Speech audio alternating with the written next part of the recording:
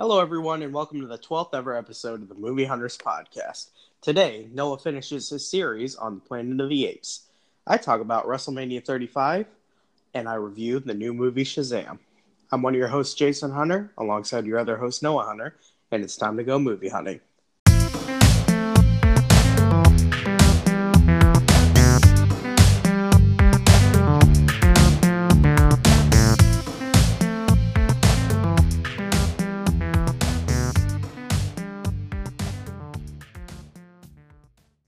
Hello, everyone, and welcome to the Movie Hunters podcast, a podcast where two movie-loving brothers get together, talk about movies, TVs, maybe even wrestling. All things cinema, really. Noah, how's it going? It's going good. How's it going on your end? It's going. I'm chilling, laid back in the cut, jet flying, limousine riding, kiss stealing, wheeling dealing, son of a gun. So let's get into our first story. Right into it. We're not playing around this episode, guys. This is a serious one. And our first story is Idris Elba will not be playing Deadshot. If you don't know who Deadshot is, like Jason doesn't know. I know. He is the character that Will Smith played in the awful Suicide Squad that came out in 2017, 2016, whenever that came out. Anyways, in the new one that James Gunn is directing, Idris Elba will not be playing Deadshot. He will be playing another character. We don't know who. And this is rumored to be, maybe they didn't consider the disrespect towards Will Smith to, bring someone else to play him, or what's happening. There's also been rumors about Joel Kinnaman and Viola Davis coming back to play their respective characters they played in the first one. What do you think of this news? And what do you think when last time news came up and they added all those characters that you enjoyed and laughed at? But what do you think about them taking out Deadshot from this movie? First of all, your internet's really bad this week. Second of all, I'm glad he's not playing Deadshot, especially if they're bringing back other characters from the first movie, because I don't want him to just be a stand-in for Will Smith. So I'll be interested to see who he plays. Maybe he'll get to be more of himself in this rather than trying to be, again, just a replacement for somebody who's already played the same role. I'm not sure who he could play. I'm assuming he's still going to be the lead in this, so yeah, probably. maybe he'll play Condiment Man. What do you think about Joel Kinnaman and Viola Davis coming back? What did you think of their roles in the first Suicide Squad? I didn't think they were good in the first Suicide Squad. Viola Davis was alright. Joel Kinnaman I didn't like. I didn't like the character that Viola Davis played, like her motivations and the things she did. But as an actress, I thought she was alright in it. But in the hands of a different writer and a different director, I don't have a problem with them coming back. Joel Kinnaman has been in stuff I liked before, and I've liked his performances in other projects. So, seeing as we have a different person at the helm, I'm fine with them coming back. Mm-hmm. Yeah, I mean, like you said, it's a completely different team that's doing this whole thing. So a lot of the issues with the first Suicide Squad were the writing and just the story. So I think a lot of the fault wasn't on Kinnaman and Davis for the characters they played. I think they'll be written a lot better. So them coming back, I don't have a problem with. I think it will be better no matter what, no matter who was going to play it. So it'll be interesting, and it'll be cool to see who they actually do give to Idris Elba. Like you said, I think it'll feel more like Idris Elba's character now rather than just a stand-in for Will Smith, like you said. So I like to hear that them trying to get away as much as possible from the first one. It seems to be like they're doing more and more with the new characters, and maybe Kinnaman and Davis come back and play different characters. Who knows?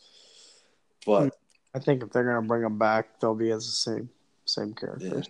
probably, given on what they were and who they were in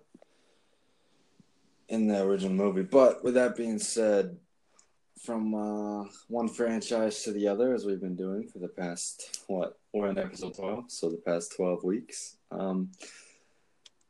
The Endgame box office tracking numbers have finally started to come in.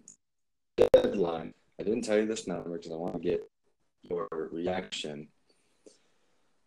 The record, if Endgame were to ring in 260 million domestically, it would break the all-time record. It would break Infinity War's record. It is tracking at, and this is an early estimate, so it's a rough estimate, all the way up to 300 million, and that's not all. This is also opening up the same day in China and other worldwide countries. So this weekend, it might make 1 billion worldwide. Hearing those numbers for the first time, do you think that this is a long shot? Do you hear 300 million and like, yeah, I expected it? Where are you at with your predictions for this opening weekend? I think that if it does 300 million, it'll be a colossal disappointment. No, I'm just kidding. That's going to be insane. The closer and closer we get to it, the bigger and bigger it begins to loom.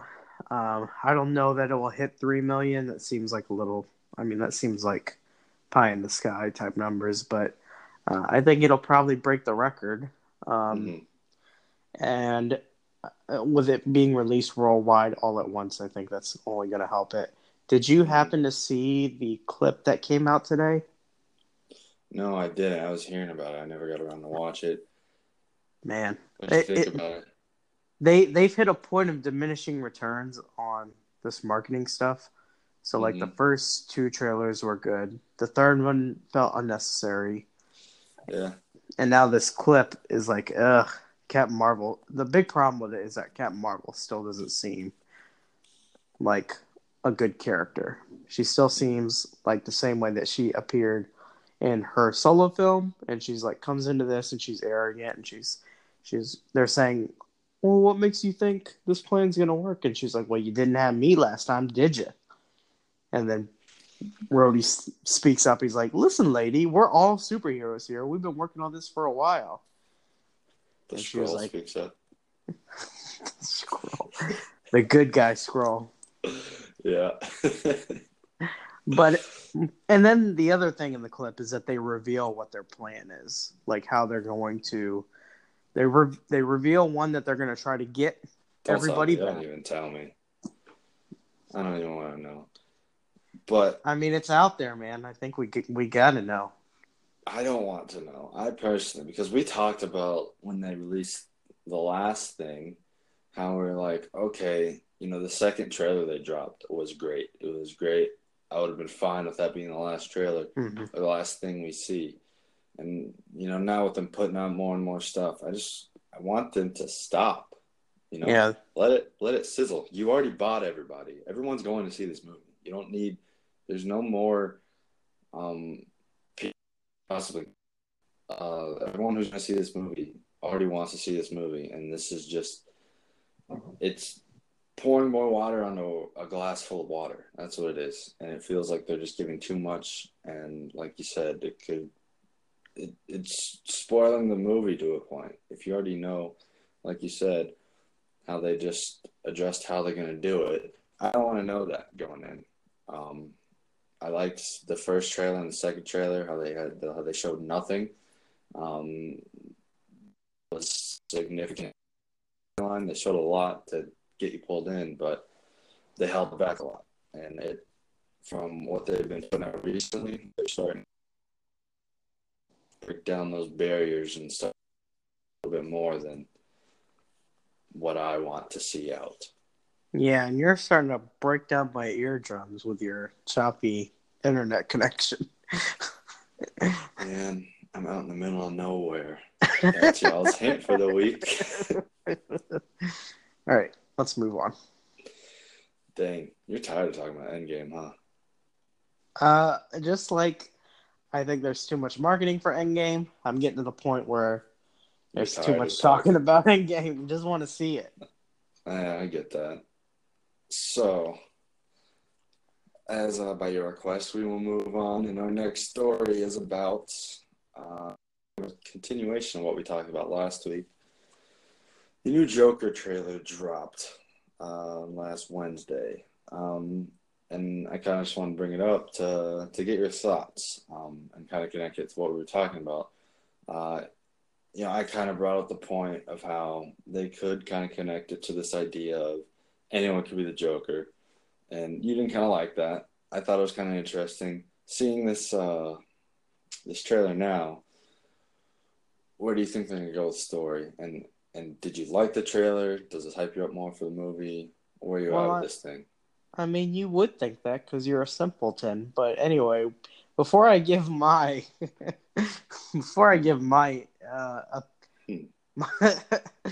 my impressions, I want to hear what you thought of it. I watched it when it came out, and then I just watched it before this, and I really enjoyed it. I like how they're kind of teetering on the edge of really dark, sinister R, and kind of more on the edge of R-rated PG-13. It didn't feel overly sinister, and I liked that kind of balance they were having. I like how they flesh him out in the beginning in his relationship with his mom. I guess that's who it was. And they kind of show things he went through in becoming it. And the thing, it doesn't really feel like the Joker that we know. It feels like just a rogue clown for me. And I don't count that against it for some reason. I still enjoyed the trailer, and I'm still going to see this movie. But as of now, I don't see it as a Joker who goes one-on-one with the Batman. I see it as a psycho clown who does terrible things. That's my initial thoughts. He was never going to be going. He was never going to be going up against Batman. Batman was I knew that, but he never felt like how I envisioned the Joker, and I knew, we knew he wasn't going to be going up against the Batman in this, but I still kind of expected it to seem like he could have grown to that. And right now, I don't see him as getting that. I just see him as some crazed lunatic who was bullied by society because of his job, and he just went crazy. I don't see him as someone who could eventually get up to to the level of the Joker, who does like in Chris Nolan's films, who does these crazy heists and turns everyone against each other and all that. I don't see. Well, look, I think people are trying to connect this too much to The Dark Knight. They're trying to connect it too much to Heath Ledger. They want to revisit the glory days of Batman. Yeah. And look, this trailer, I will give it its credit. The trailer, as far as like a standalone piece of marketing, the trailer was good. I will come out and say that. I think the trailer itself is very entertaining to watch. It's really cool, and it gives me hope for the cinematography in the movie. It gives me hope for Joaquin Phoenix's performance in the movie. But the criticism or the questions and the concerns that I had last week still stand after watching this trailer. I don't understand how this film is going to work when you have this one character who is just a guy, and we have an overabundance of backstory that we don't need, showing how he becomes Joker. And I don't think there's anything to support the fact that, hey, this guy will eventually go on to face Batman. I don't think it's setting up a new universe. I don't think it's showing that anybody can be the Joker. I don't think it's given this in-depth psychological examination. I don't think there's anything to support that. I think it's only showing us this character, this backstory of how this guy became the Joker. And I after watching the trailer, I feel the same way. And as for a story, I don't know how that's going to work. And I still don't see how that's going to work. The glimpses in the trailer that they provided from a storytelling perspective, I don't see anything in there that gives me an understanding of how they're going to bridge that gap. Mm-hmm. That said, it was a good trailer.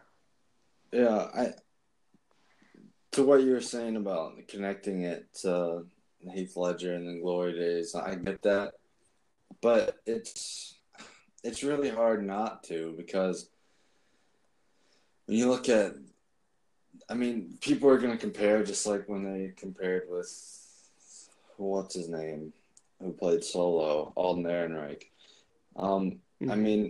Looking back, his performance I thought was fine. I thought he did a good job with Solo. When he was, picked to be Solo, there was bad things said about him. I wasn't confident in him. I was comparing him to Harrison Ford. He didn't look like, he didn't sound like him, stuff like that. There's a distinct difference, I think, though, in those two things. Harrison Ford has been the only person to portray Han Solo. I was just about to say that. So, the next story we have is Netflix, the streaming giant, might and looks like it's going to be buying its first official theater. And that theater is the Egyptian Theater on Hollywood Boulevard in Los Angeles.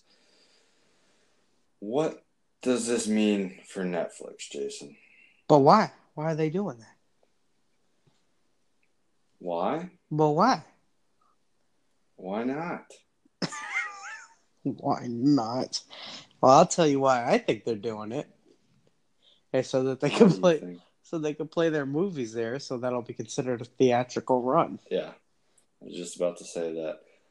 This is their kind of counter to big Spielberg news that's been going on the past couple of weeks, and how he doesn't consider Netflix or streaming to be able to be considered for those kind of award movies and those theatrical movies. And by doing this, they're kind of saying, you know what, Spielberg? We are theatrical. This is a theatrical movie because we play it in our theater. And it's not like they're starting up a theater chain. It's going to be one theater in Hollywood. It is what it is. They already screen things. I don't see it any different, other than they don't have to. They don't have to pay to put it in a theater. They just put it in their own. They're looking to appear as a legitimate studio. In my mind, I don't really care. Then why'd you pick it as a news story? Because I wanted to bring this to light. That we gotta expose them. We gotta expose them here on the Movie Podcast. I feel like they're just doing it to hush the critics of, oh, you guys aren't legitimate. Sure. And it's like, the majority thinks you are already.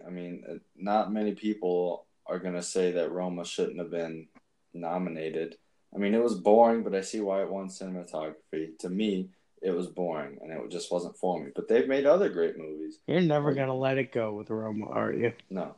But You think? Mudbound, how they came out with that was a great movie, and that Yeah. was getting award talk. It didn't. I mean, it wasn't winning as much as Roma had, but you know, Netflix makes good movies.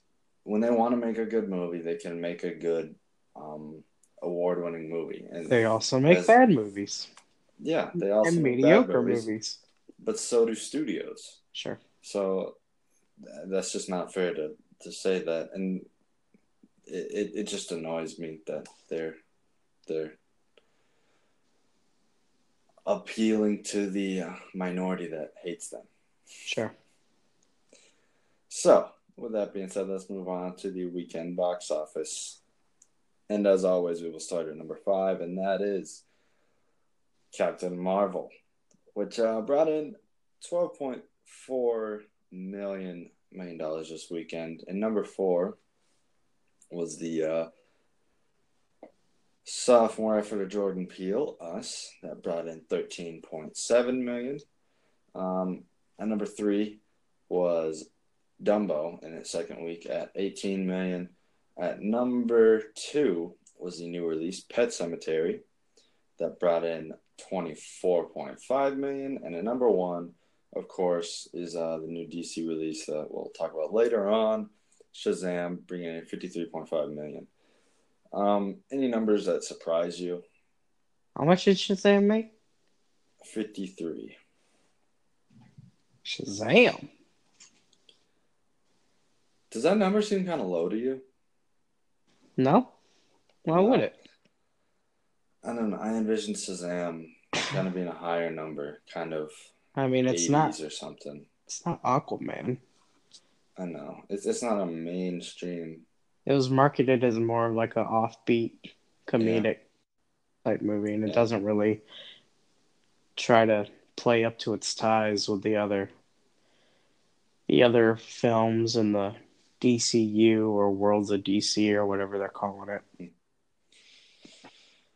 Yeah, I mean 53 is still a great weekend haul. Mm-hmm.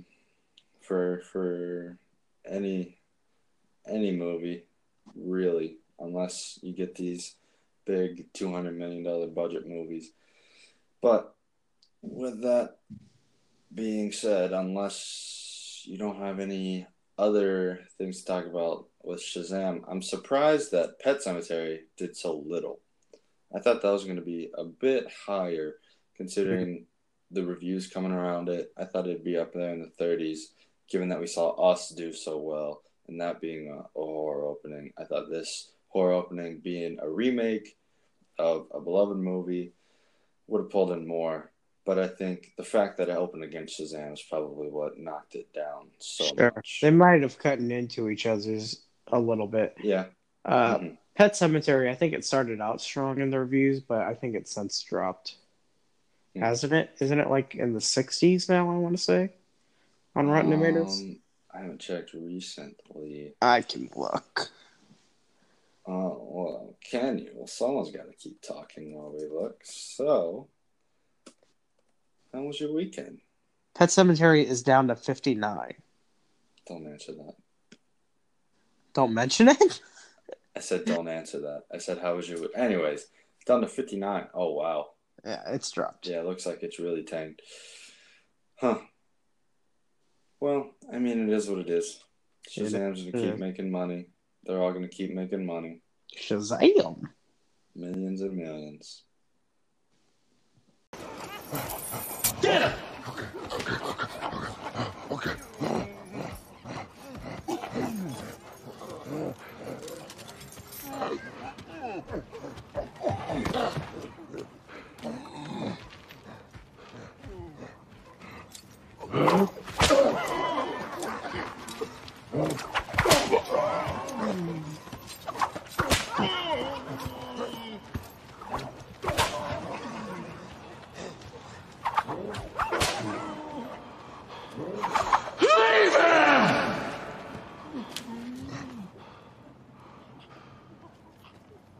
So now, Yes. what do you mean watch? I've been watching War for the Planet of the Apes. This will conclude my trilogy review of the reboot trilogy of the Planet of the Apes. Is that the variety. Franco one? Oh my! You knew I had to bring it back. The Franco one? Is it the Franco one? I'm gonna keep moving on. And I'm gonna ask that you just refrain from keeping that up, please. You're no fun.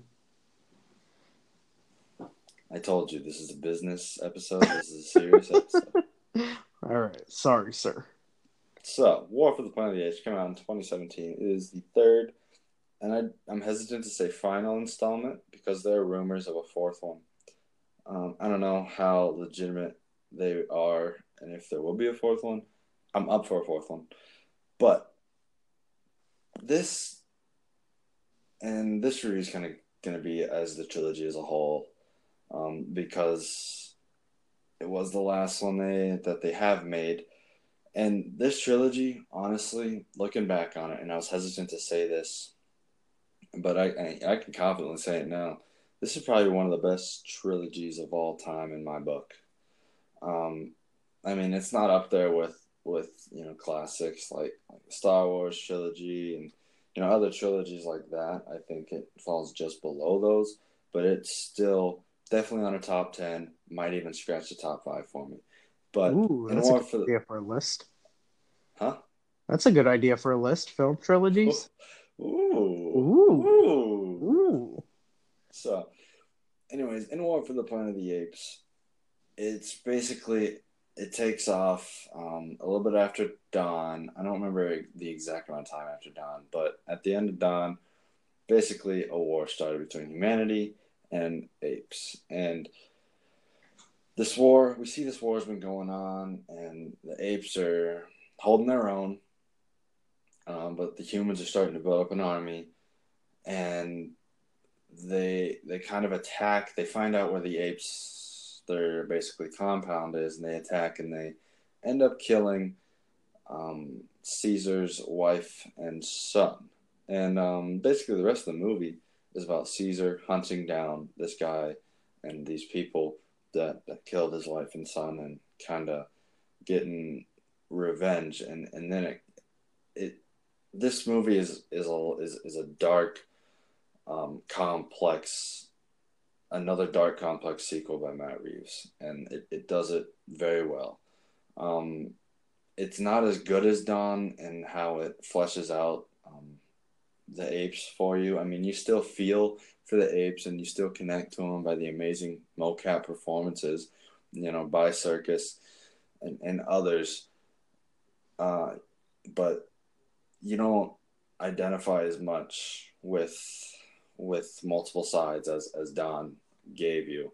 There's really, one side or the other. There's apes and humans, as opposed to when they had, the side with Koba and the son and Caesar and the two humans. There was just so much in Dawn that wasn't in War. But War, I mean, if you had War alone, this is still a great movie. It takes you on a great journey, and it really wraps up the trilogy in an emotional way, but a great way that I couldn't have seen them do it any other way that would have hit as hard.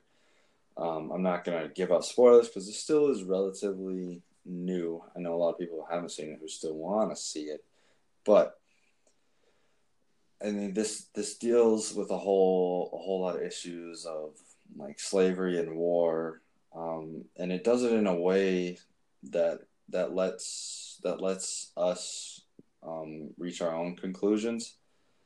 It, as I said, it lets you sympathize with the apes and kind of see the issues and failures in humans. And it just does it so well.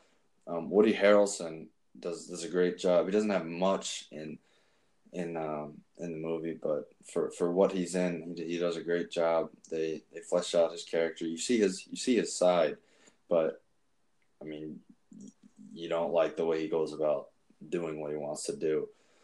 I mean, all in all, I mean, I would say this is better than Rise, the very first installment, just because the scope is a lot bigger and it looks amazing. It is beautiful, even more beautiful than Dawn. Just some of the shots are just breathtaking and the scenery and the close-ups. I mean, with the mocap and you look like it looks like you're looking at, real apes. And I don't know how true it is, but I've heard that, they train some apes for the background to do certain things to get to kind of increase the scope and the amount so they don't have to have so many mocap. But, this movie just feels as big, if not bigger than Dawn. And the ending is so emotional, and it's a great way to cap out the trilogy. I'd be completely okay if this is the end. If it's not, I will continue to watch these movies because they got it right, as opposed to what was that? What was it? Just one movie they did in the early 2000s with Matt Damon or Mark Wahlberg. Matt Damon. Mark Wahlberg. Mark Wahlberg. That was awful. You know who did that movie? You know who did that movie? I realized after we talked about it. Who? And now I'm blanking on his name. The director of Dumbo. Oh, what's his name? Edward Scissorhands.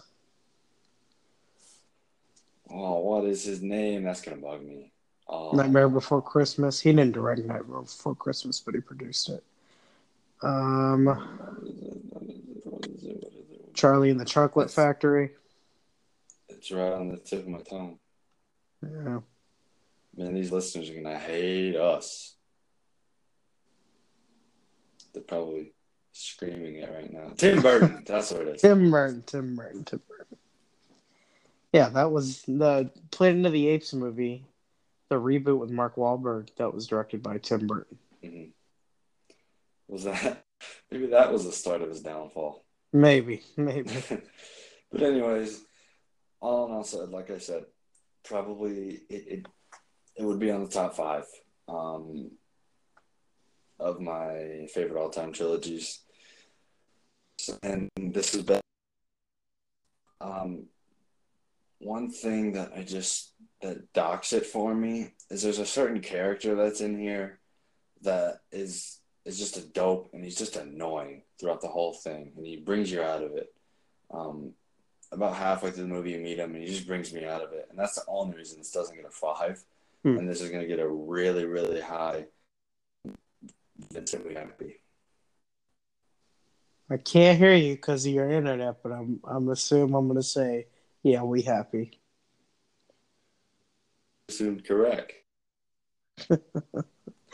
So Jason, now that you've watched all 3 and you've kind of revisited them for the reviews here, how would you rank them?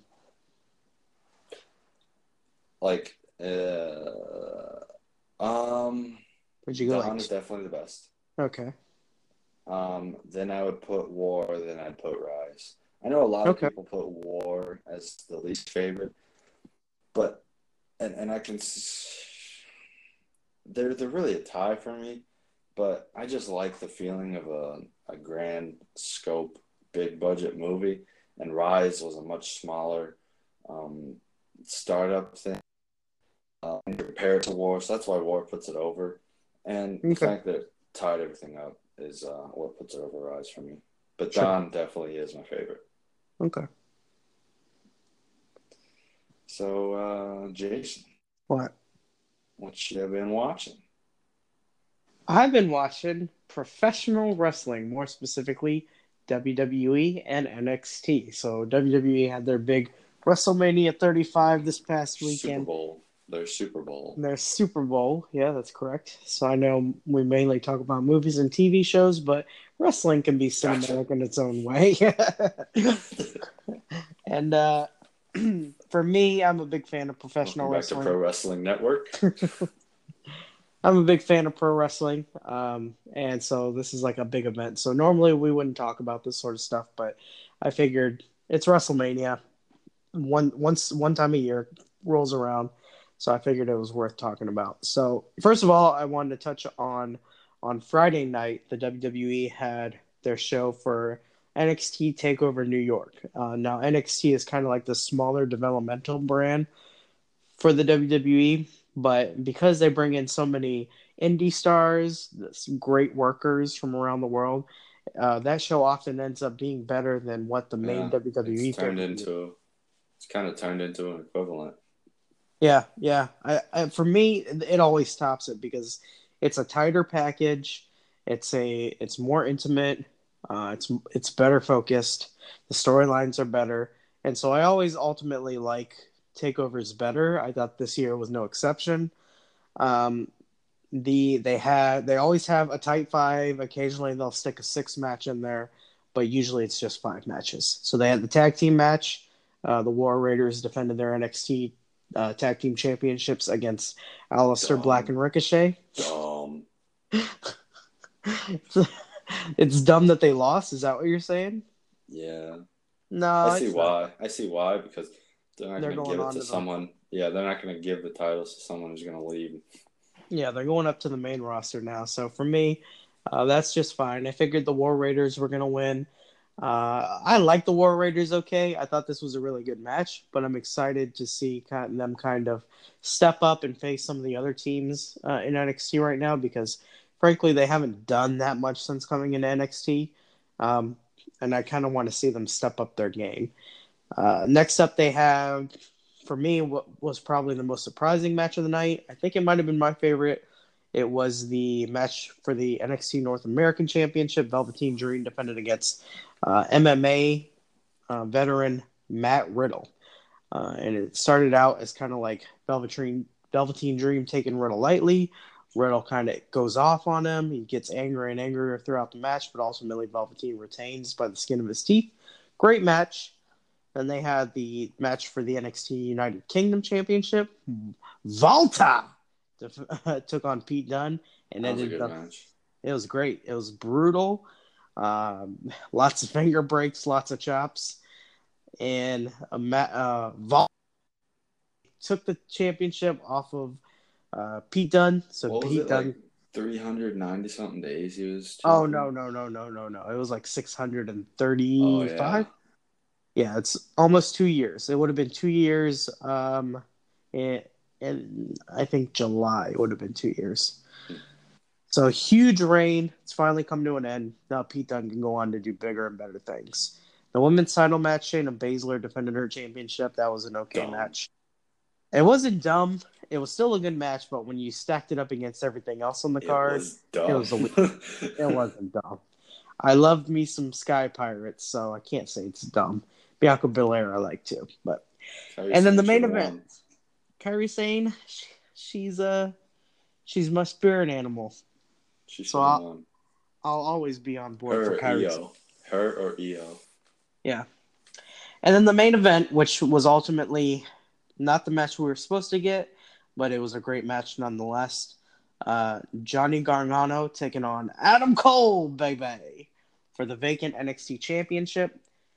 And Johnny Gargano finally completing this long story he's had in NXT where he's kind of feuding with Tommaso Ciampa, the former NXT champion. And Johnny would kind of get angrier and angrier, and he would lean towards the dark side, eventually becoming a heel himself and teaming up with Ciampa, and then realizing the error of his ways and turning on Ciampa. But then Ciampa got injured, couldn't continue this feud, and so they had to wrap it up with Adam Cole. Now, it was a good fill-in. I think Adam Cole and the Undisputed Era ultimately provided an opportunity for Johnny to bounce off a bunch of different guys and to really kind of overcome the odds.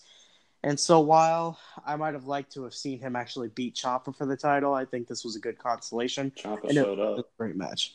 Yeah, that part I didn't necessarily like because they hugged afterwards. Because the last thing we saw was Gargano finally overcoming Ciampa and like overcoming all this entire feud and going, I'm not going to be your friend. And then just at the end, Ciampa comes out and is like, I'm proud of you. So that was a little weird. But then the big show, the big night, Sunday night, WrestleMania 35, WrestleMania from the outskirts, quote unquote, of New York. It's New Jersey. They were in New Jersey, okay? They weren't in New York. But they always say they were in the shadow of New York. The shadow of New York. MetLife Center, according to Hulk Hogan. What an idiot. He did the joke where he said the Silver Dome because he's made that mistake before where he's called one place something else. And then he still then he literally messed it up. Ridiculous. I won't go into full depth on this card because 14 freaking matches, 7 hours. Buddy Murphy no longer the Cruiserweight Championship. I didn't get the chance to watch that match. I missed that one. And I don't really watch 205 Live. I know it's supposed to be a good show, but it is a good show. You can only watch so much wrestling in a week. And then on the main show, they started things off with Brock Lesnar versus Seth Rollins for the Universal Championship. Great match. It was a great match, but it was a short match. It's to the point. Basically, Brock just spammed suplexes. Seth Rollins exploited his biggest weakness by hitting him in the genitalia and 3 curb stomps. 3 curb stomps. He had one hit to the groin, 3 curb stomps. That was it. He won. That was it. That was all he did in the entire match. Yeah. But it was effective. And I like the way they spread out the big feel-good moments. UFC. He's going to face Daniel Cormier. Maybe. He will. I think he might not be done with pro wrestling, but I think he might be done for the time being. UFC 241 in August. He's going to face Daniel Cormier. I'm calling it. I think they did a good job tonight of spacing out all the big babyface wins that everybody wanted, which was Seth, Kofi, and Becky. But the thing was, everyone was exhausted by the time that main event rolled on. Yeah, it was a really obnoxiously long show. Other highlights from the show, I really like seeing Cena come back as the Doctor of Thugonomics and kind of having a little wrap-off with Elias. And if you needed any more hint to see that the WWE PG era is dead and gone, this was a good example of it because he got pretty vulgar in front of everybody. The women's tag team match, finally, we have iconic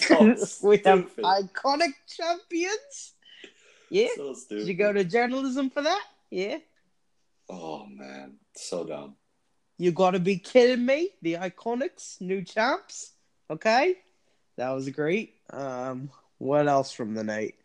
Of course, Kofi's big moment, finally taking on Daniel Bryan and overcoming the odds. First time in 11 years. That was the feel-good moment of the night. I gotta admit, I'm not mad with the placement only from the standpoint that if it had gone on last, I would have been exhausted.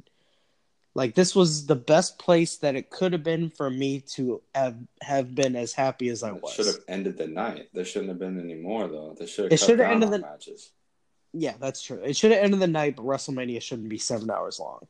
If that was if that at that point in the show, if that was the last match, for one, I mean, they have a 2-hour pre-show and they did 4 matches? 4 matches, yep. And then they talk for another hour when they could have done more and shortened the main card. And sure. I don't get it. You had AJ Randy, that was an okay match. They've wrestled before. Both hurt. You had a match I really liked, actually, which was Miz versus Shane McMahon. I was surprised by how much I liked that match. I didn't like it at the start when his dad came out. And then they started getting outside the I was laughing hysterically when Shane was beating up on his dad. That was just all so funny to me. When he runs out and is like, "Don't hurt my son," and then Shane just starts stomping him out. That stuff was all funny. But then when they started going out in the crowd, and then of course the big bump off the top of the scaffolding, that was a lot of fun to watch. Shane won. And then you had Triple H versus Dave Bautista. That was an okay match. I liked the beginning of it. It was too long. It was the longest match of the night. Triple H always has the longest match of the night. The entrances were too much. Triple H always has exuberant entrances. I think he just goes over the top and he takes up too much time. I think they should have cut that match a lot sooner. There were way too many periods where they weren't doing anything. But all in all, it was a lot better than I feared it was going to be. So, and then Triple H ended up getting the win. Honestly, man, Dumb. I've seen enough Triple H. Dumb. I Shoulda could go lost. without ever seeing another Triple H match ever again. That would have been But- a good opponent to end his career too. Yeah. And then you had Roman overcoming the odds, finally coming back from leukemia. It was a People Raw were match. worn out. People were worn out by this point. The Demon coming out, that was cool, but That was a Raw match. that was a Raw match. Samoa Joe winning in a few seconds. Like that. That was a SmackDown match. I like that. I didn't think we needed to have it. They finally made him seem like what they've intended to make him look like. He looks like a literal monster. Ray makes one mistake and Sure. chokes him out. Okay, I can see that, but you could have done that on SmackDown. You didn't need to put that on WrestleMania. True. What else on this show? The dance break was stupid. All the little skits were dumb. I hated all that stuff. Except for the John Cena and Elias thing. And Elias playing with himself, that was actually kind of fun. Yeah. The main event, at the end of the night, it had gone on too long. It was too exhausting. Everybody was worn out by this point. The women did a good job, I think, of kind of having a coherent match that was entertaining to watch. But there were a lot of botches in the match. Mm-hmm. The table didn't break. Mm-hmm. And, of course, the finish was just so deflating where I don't know if it was a botch or if they were trying to make it seem like Ronda was dominant so she didn't get pinned. But her shoulders were up after the count of 1. And the ref still kept counting. If this was a botch, it was on the ref because all he had to do was stop counting and then restart the count. That's all he had to do. But why didn't they have Becky Lynch after all this make one of them tap? If they want to keep Ronda strong, have Charlotte tap. Mm-hmm. It wouldn't be the first time Charlotte's tapped out. I mean, I think they really missed their chance to kind of capitalize on this big first time ever women's main event. But that said, I'm happy that Becky won. I mean, you got to take what you can get. We can only get so many great, amazing moments. The Kofi moment was definitely the moment of the weekend. So, all in all, you had all 3 baby faces win. The problem with WrestleMania is that it's just too much. It gets bigger and bigger every year. It gets longer and longer. They stick more and more people in this thing. You didn't talk about Baron Corbin, Kurt Angle. And that's about as much as it deserves, is not getting talked about.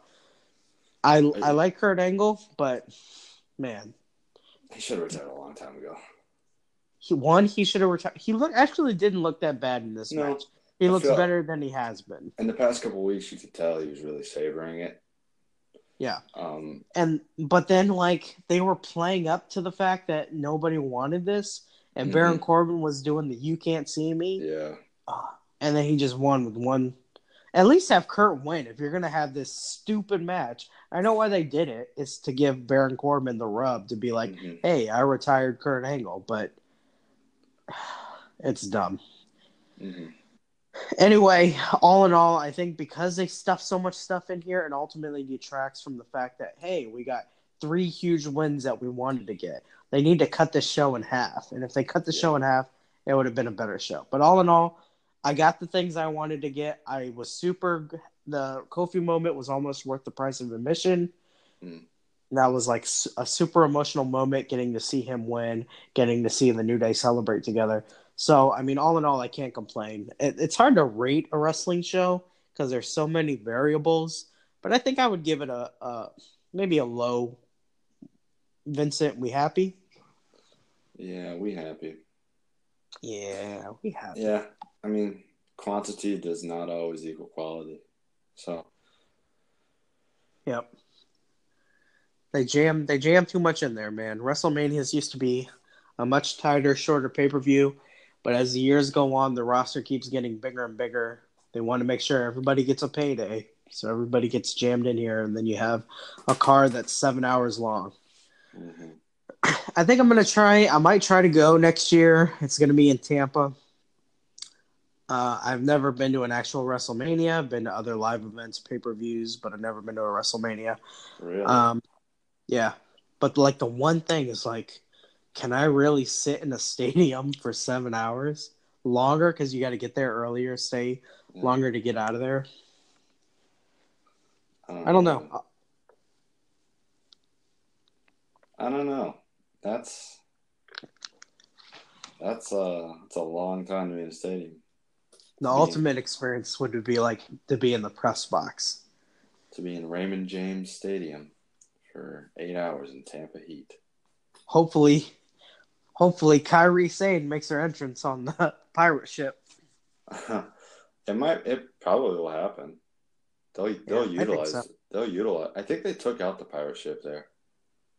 Oh man, did they? Yeah, I'm sure they'll put one in there though. She still got to do her pirate entrance somehow, some way. Yeah, I'm pretty sure they got the pirate ship out of there for some reason. Do they still got the cannons? Yeah, they still shoot cannons when the Bucks score or something. But yeah, I don't think they have that. I might be wrong. I hope I'm wrong because that thing is awesome. But 1, 2, 3.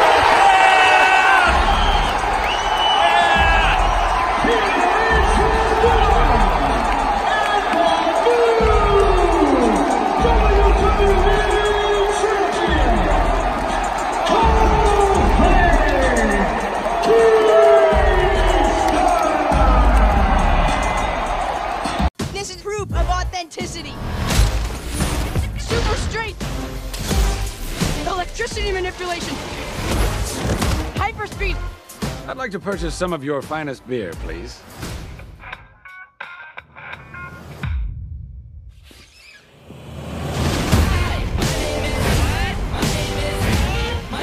His name is Captain Sparklefingers. No, it's not. That's not my name. Shazam is a 2019 superhero film based on the DC Comics character of the same name. This film was produced by New Line Cinema and distributed by Warner Brothers Picture. It's the seventh movie in the DC Extended Universe, directed by David F. Sandberg. That stars Asher Angel, Zachary Levi, Mark Strong, and Jack Dylan Grazer. Jason, what did you think of Shazam! Meh. Meh. Tune in next week, guys, when we talk about it. It was meh! There are parts of the movie that I really like, and a lot of the stuff is the stuff that I thought I'd like from the trailers, but there just isn't enough of it, and there are other problems that I have with the movie that detract from it overall, and it doesn't really explore the stuff that I wanted the film to explore, and that mainly being the exploration of a kid in an adult's body with superpowers.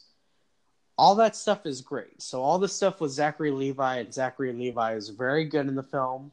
He's very fun. He you can tell he's having a lot of fun with this role. So he pulls off being...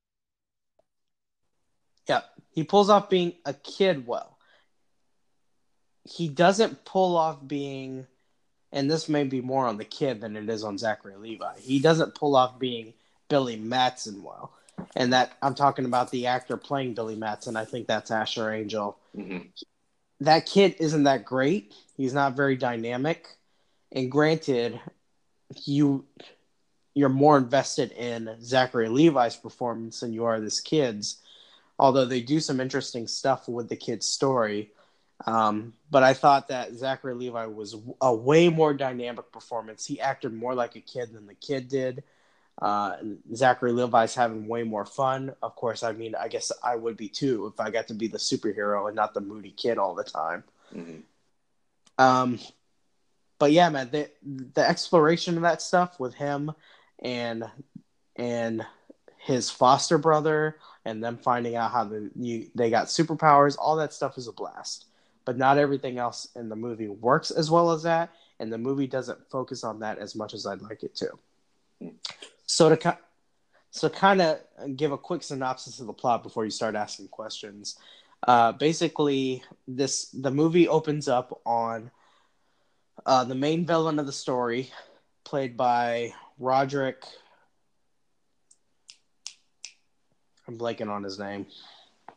The main villain of the story, basically, it's a flashback scene where he's a kid. The wizard Shazam pulls him into his dimension, and he's looking for a worthy person to fight off these demons. And the kid isn't worthy. And so he gets tossed back into his crappy life with his crappy family, and then the movie fast forwards. All that stuff is great, man. It's the intro in this movie is fantastic, but the film doesn't follow through on that stuff, and so there are weak parts there. And then Digimon Hansu, he's good, but his makeup and his costume is horrible. Like, it looks like a bad Halloween wig that he's wearing. I haven't seen anybody anywhere talk about this, but he looks ridiculous. Most of the costume in this movie aren't that great. Like, the superhero costume, Zachary Levi looks like he's in a lumpy muscle suit some of the times. But, I mean, you don't notice it on him. But Digimon Hansu, man, it's like looking at a bad Halloween costume. Like a cheap, you go to, like, a dollar store and buy a Halloween costume. That's how bad it looks. But then you jump forward in time to Billy Batson's story. Billy Batson is a orphan. He lost his mother at a carnival at a very young age, and he's been hopping from foster home to foster home. He's trying to find her, but he acts out.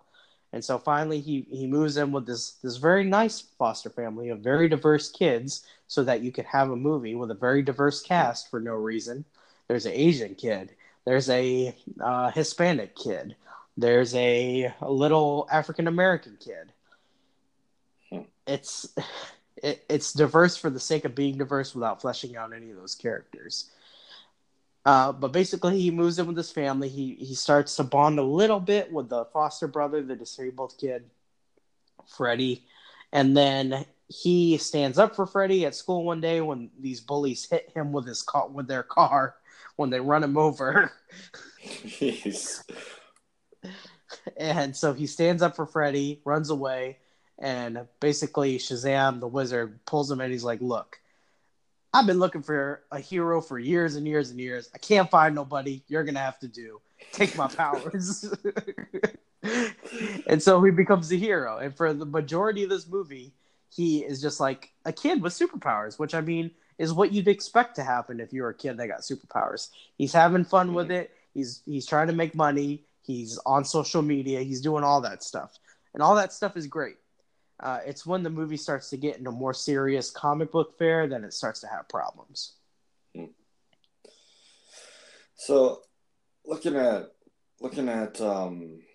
this right now, it has a 91 on Rotten Tomatoes. So that would kind of suggest it's the best DCEU movie that we have. Do you agree with it being the best DC movie we had? Do you think it's another step in the right direction? I know a lot of people say that Aquaman is a step in the right direction.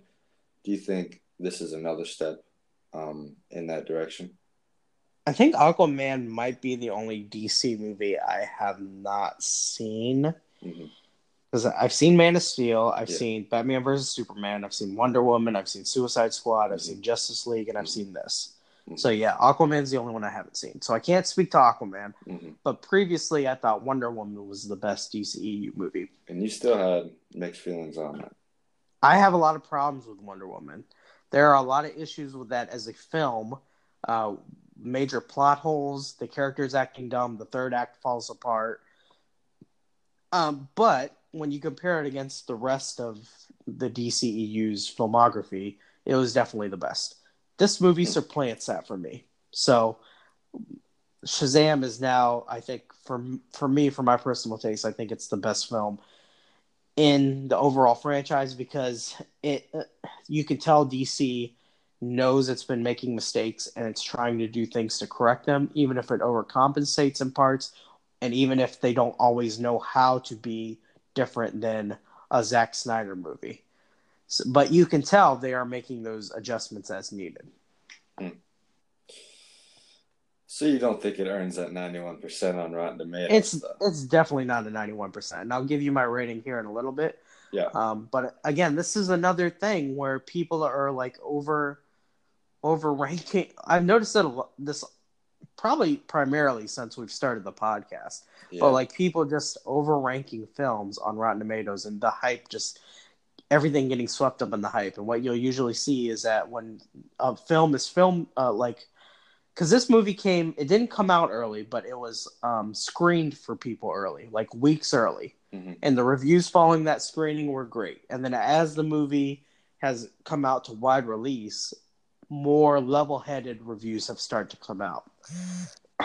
And I think that's a big problem on the whole in the movie industry when it comes to these big-budget blockbusters where everybody just gets swept up in the hype of it. Same thing happened with Captain Marvel. That film is grossly overrated. And I think it's the same thing here. Not to say that there aren't things to be excited about in this movie, and there are reasons for people to be excited about it. But, I mean, you have to acknowledge the problems that this movie has. So, yeah, I took a look at David F. Sandberg's kind of history, and he's mainly a horror director. You know, he directed films like Annabelle Creation. So what was your opinion on him? Because, you know, they brought in James Wan and did Aquaman, and he, of course, you know, he did Saw, names, you know, he did Conjuring, Insidious, you know, other horror movies. So I guess you could say but there's he's kind of also a trend. He's also done Community, and he's also done Fast and Furious. So he has experience with like other properties, lighthearted properties, action properties. David F. Sandberg, you can tell he comes from horror here. The whole film, while the script I think is competent in parts, I think the way he presents his stuff his direction is fighting against the fun of the script. And he presents things in a much more dour way than this film could have been. I think in the hands of somebody like, if this was like an 80s Spielberg movie with this script, I think it would have been much better. It would have been, even if you had like, say, J.J. Abrams take care of this, or I mean, it'd been really great to see someone like Edgar Wright come in with a vision, who has like that great comedic timing. But the horror sensibilities of this movie and the way that it's shot and the color palette all drag it down.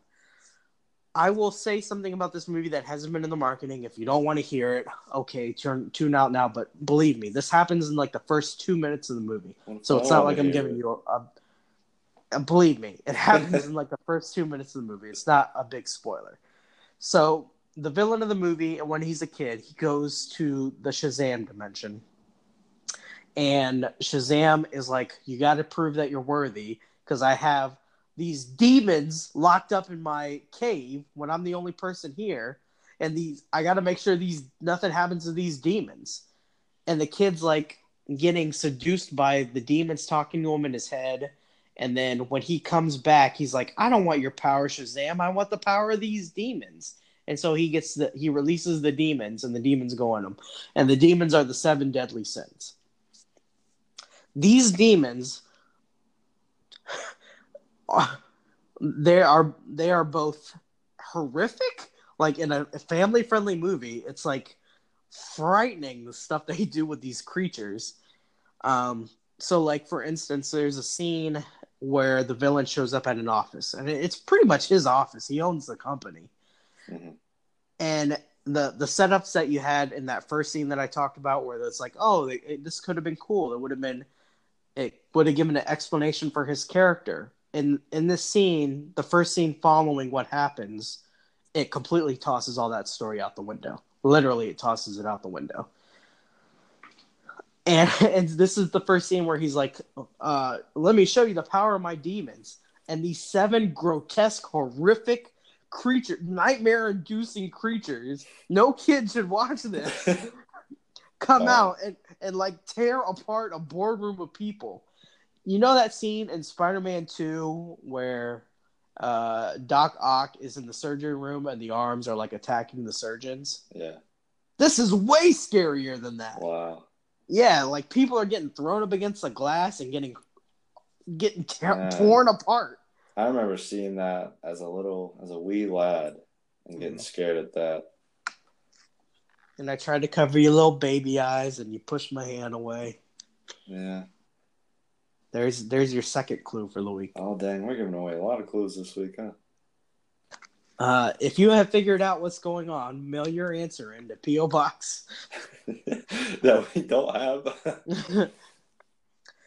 There are like multiple horrific deaths in this film.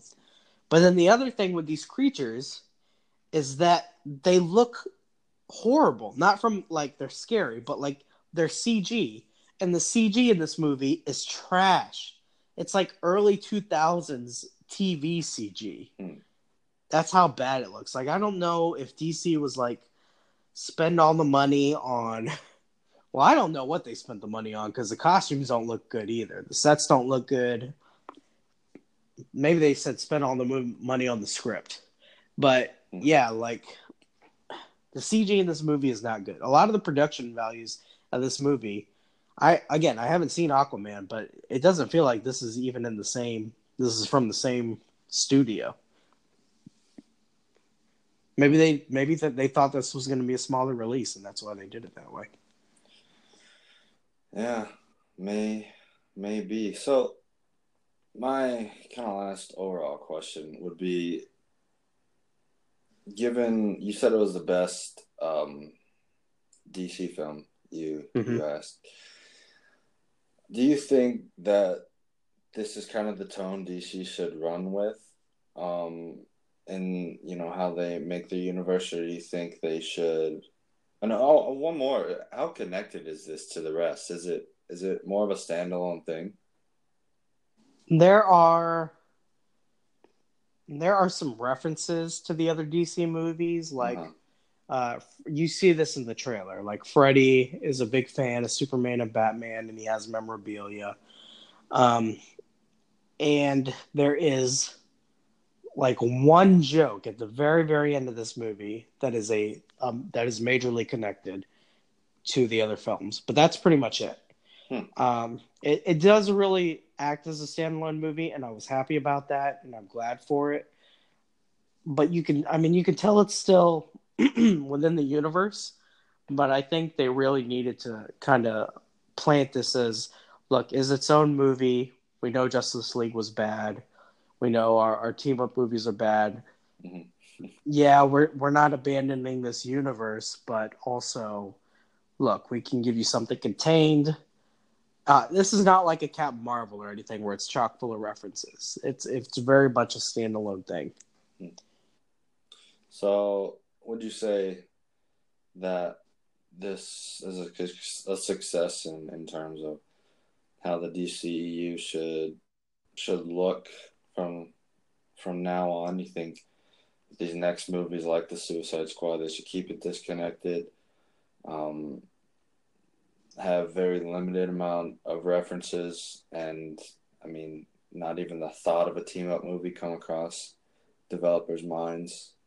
I think they have to. There's going to have to be major things that they do to if they want to keep this universe, they're going to have to make some major adjustments.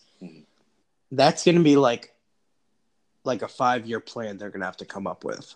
But as for right now, if they want to make sure that this thing still exists, that people are still going to see their movies, they do need to put out more standalone films like this.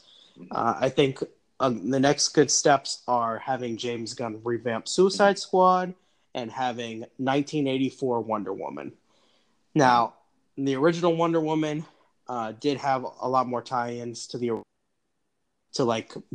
building from Dawn of Justice and into Justice League.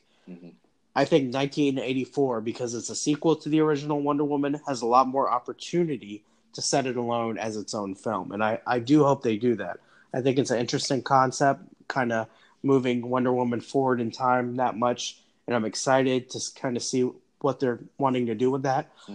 But yeah, they need to make these self-contained movies. Now, they don't need to necessarily make movies just like this, because like I said, I have a lot of issues with this film. But I think there are a lot of things they do right with this film. Like I said, Zachary Levi is great. His chemistry with the kid who plays Freddy, awesome. All the stuff they do where they're having fun together, great. Even the stuff they do where they kind of have they tell Billy Batson's story from the beginning to where he lost his mom to kind of where that ends up and how it helps him learn to be this hero. I think that stuff is handled very deftly, and I was surprised by how well they managed that. But beyond like kind of his story, the people surrounding him were never really all that fleshed out. Freddy, like arbitrarily in the middle of the movie, he's going along with him throughout this whole film, and then arbitrarily he's like, you know what? You're being a jerk, and it makes no sense. Like, why are you turning on him all of a sudden? All the family members in this foster family, none of them are fleshed out. They're all just there, and they're all there to set up, like, you can tell they're there to set up, like, a sequel. The foster parents are the only ones there who have a little bit of backstory, and the foster mom's really pretty. She's really attractive, so that was super distracting. But yeah, the rest of them, they have no reason to be there. They're like there's like very minimal effort. And I didn't want to bring this up, but I hate the Asian kid in this movie so much. No other character in this film is a stereotype, but this little stupid Asian kid, for some reason, had to be the stereotype. When you first meet him, when you first meet this character, he's like he's yelling at kids online and playing online video games, and he's like threatening other kids online. And then later on, they like have to hack into something, and this kid's like, "How do you know how to hack?" He's like, "Well, I'm not a hacker, but I play video games, and so I was able to hack into the government database." And it's like, what are you talking about? It's 2D of the most 2D. And so when they set up this twist at the end of the movie with these characters, and it's like it's a cute twist, but you did nothing to earn it. And so that was another problem I had with it. So, but I mean, go ahead. One more question.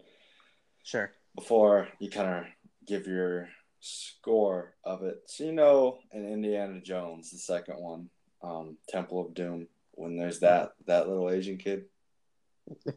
It's not that bad. It's not that bad? It's not that bad. He's not talking with a weird, horrible accent or anything like that. I love that kid. I love that kid so much. No, it's not Goonies bad, but I mean, it's also not good. Like, his only character traits are that he plays video games. He said, I learned how to hack from playing Watch Dogs. I've played Watch Dogs. You cannot learn how to hack from playing Watch Dogs. You press square and it doesn't yeah. for you. It's so annoying. Watch Dogs sucked.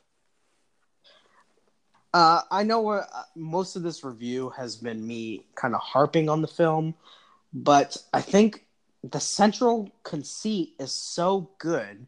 It's so entertaining. And Zachary Levi does such a good job in the movie that it keeps the movie from kind of being a disaster. And I think the director needed to do a better job of leaning into that as opposed to letting the script do all the heavy lifting. So, I mean, overall, it's worth a watch. It's not going to be something I probably revisit at all. But I'd like to see, like, if they move this to a different director for the sequel, I'd like to see how they handle it. The trailers and the marketing do a much better job of conveying this as like a fun, happy-go-lucky movie than it actually is. Those songs that are in the trailers, they're nowhere in the movie. There's like there's like one cool song cue. It's a Queen song that pops up, and that was pretty cool. But like, there's no Eminem, there's no Kendrick Lamar. I don't know why those songs are in the trailers because they're not in the movie. All right. Well, what's your final verdict? What's your final score? So I have to rank it kind of right in the middle of the road because while it does so many bad things, that central conceit is a lot of fun, and all those scenes with Zachary Levi and as Shazam, which. Another thing I'll touch on, they never say, like, the only person that ever says Shazam in this movie are the Wizard and Billy Batson when he wants to transform. They don't actually have a name for the superhero. They call him a bunch of different stuff, like Captain Sparklefingers and Red Rocket. And so, Because he can't tell people his name is Shazam, or he'll turn into a little kid in front of them. But yeah, because that stuff is so much fun to watch and it pops off screen, I think I do have to go right in the middle of the road. It is like Tears and Rain. Well, interesting review. I definitely want to go see it eventually. Yeah. I mean, it's not something where it's like go see it in theaters, but when it comes out on streaming, I wouldn't get this on Blu-ray because I can't imagine it would look very good. The lightning shots when he like shoots lightning out of his hands, or like when he turns into Shazam, that may look good for special highlights. But the movie is just so dark and muddied and drained of life that I think that's a testament to old David F. Sandberg and his horror background. Yeah. I mean, it almost certainly is. Yeah. Well, interesting. I think. Yeah. I definitely have a better understanding of what this is. That's kind of weird. How, like you said, how lighthearted I thought it was going to be, and it wasn't. Yeah, it's not really that. Yeah, there's parts of it that are super serious, like dramatic, and there are parts that are like horrifying. Mm-hmm. And the fun parts are the best part of the movie, but they just don't make up that much of the running time, unfortunately. Like when he gets the powers to when, which takes a little while into the movie before he gets the powers, to when he and Freddy have the falling out, all that stuff is great. But I mean, the Freddy stuff happens in the third act, and so then the rest of the movie is about him like coping with the fallout of his powers and not exploring the fun side of it. So the movie should have done more of that and less of like, oh, how dour it is to be a superhero when you're a kid. All right. Well, that was our review of the film Shazam. So over the course of the next few weeks, we have 3 episodes coming up. Next week is going to be our first ever movie swap. Noah, do you know what movie you're going to give me yet? Yeah, I already know. You already know it too. We'll talk about it off air. And then on the week after that, we will be doing our first edition of Favorite Movie, where we have a guest on to talk about their favorite movie. And then, wow, man, it's only 3 weeks away. Man. Avengers Endgame. We need to buy our the big tickets one. now. I think in Duluth will probably be good to go on the weekend. I mean, I'm sure Thursday's probably sold out. Mm-hmm. I doubt even Friday sold out. Really? Yeah. People don't really buy their tickets that early in Duluth. People, but like you got the super nerds who go on midnight, but you don't have people on Friday. 7. Yeah. I think if we bought our tickets Friday during the day, it would be fun. Yeah. Duluth is not a big movie-going town. It's a big blockbuster town, though. It's a big blockbuster town, sure, but not to the degree where people, I think, were buying their tickets ahead of time. Yeah. But May 1st, guys, that's the big one. We'll be reviewing Avengers Endgame, so look forward to that. In the meantime, you can find us, like, comment, subscribe on the platform of your choice. Google Podcasts, Apple Podcasts, Spotify, Podbean, Breaker, Radio Public, Anchor, Overcast. We are everywhere. Until then, guys, thanks for joining us, and come movie hunt with us.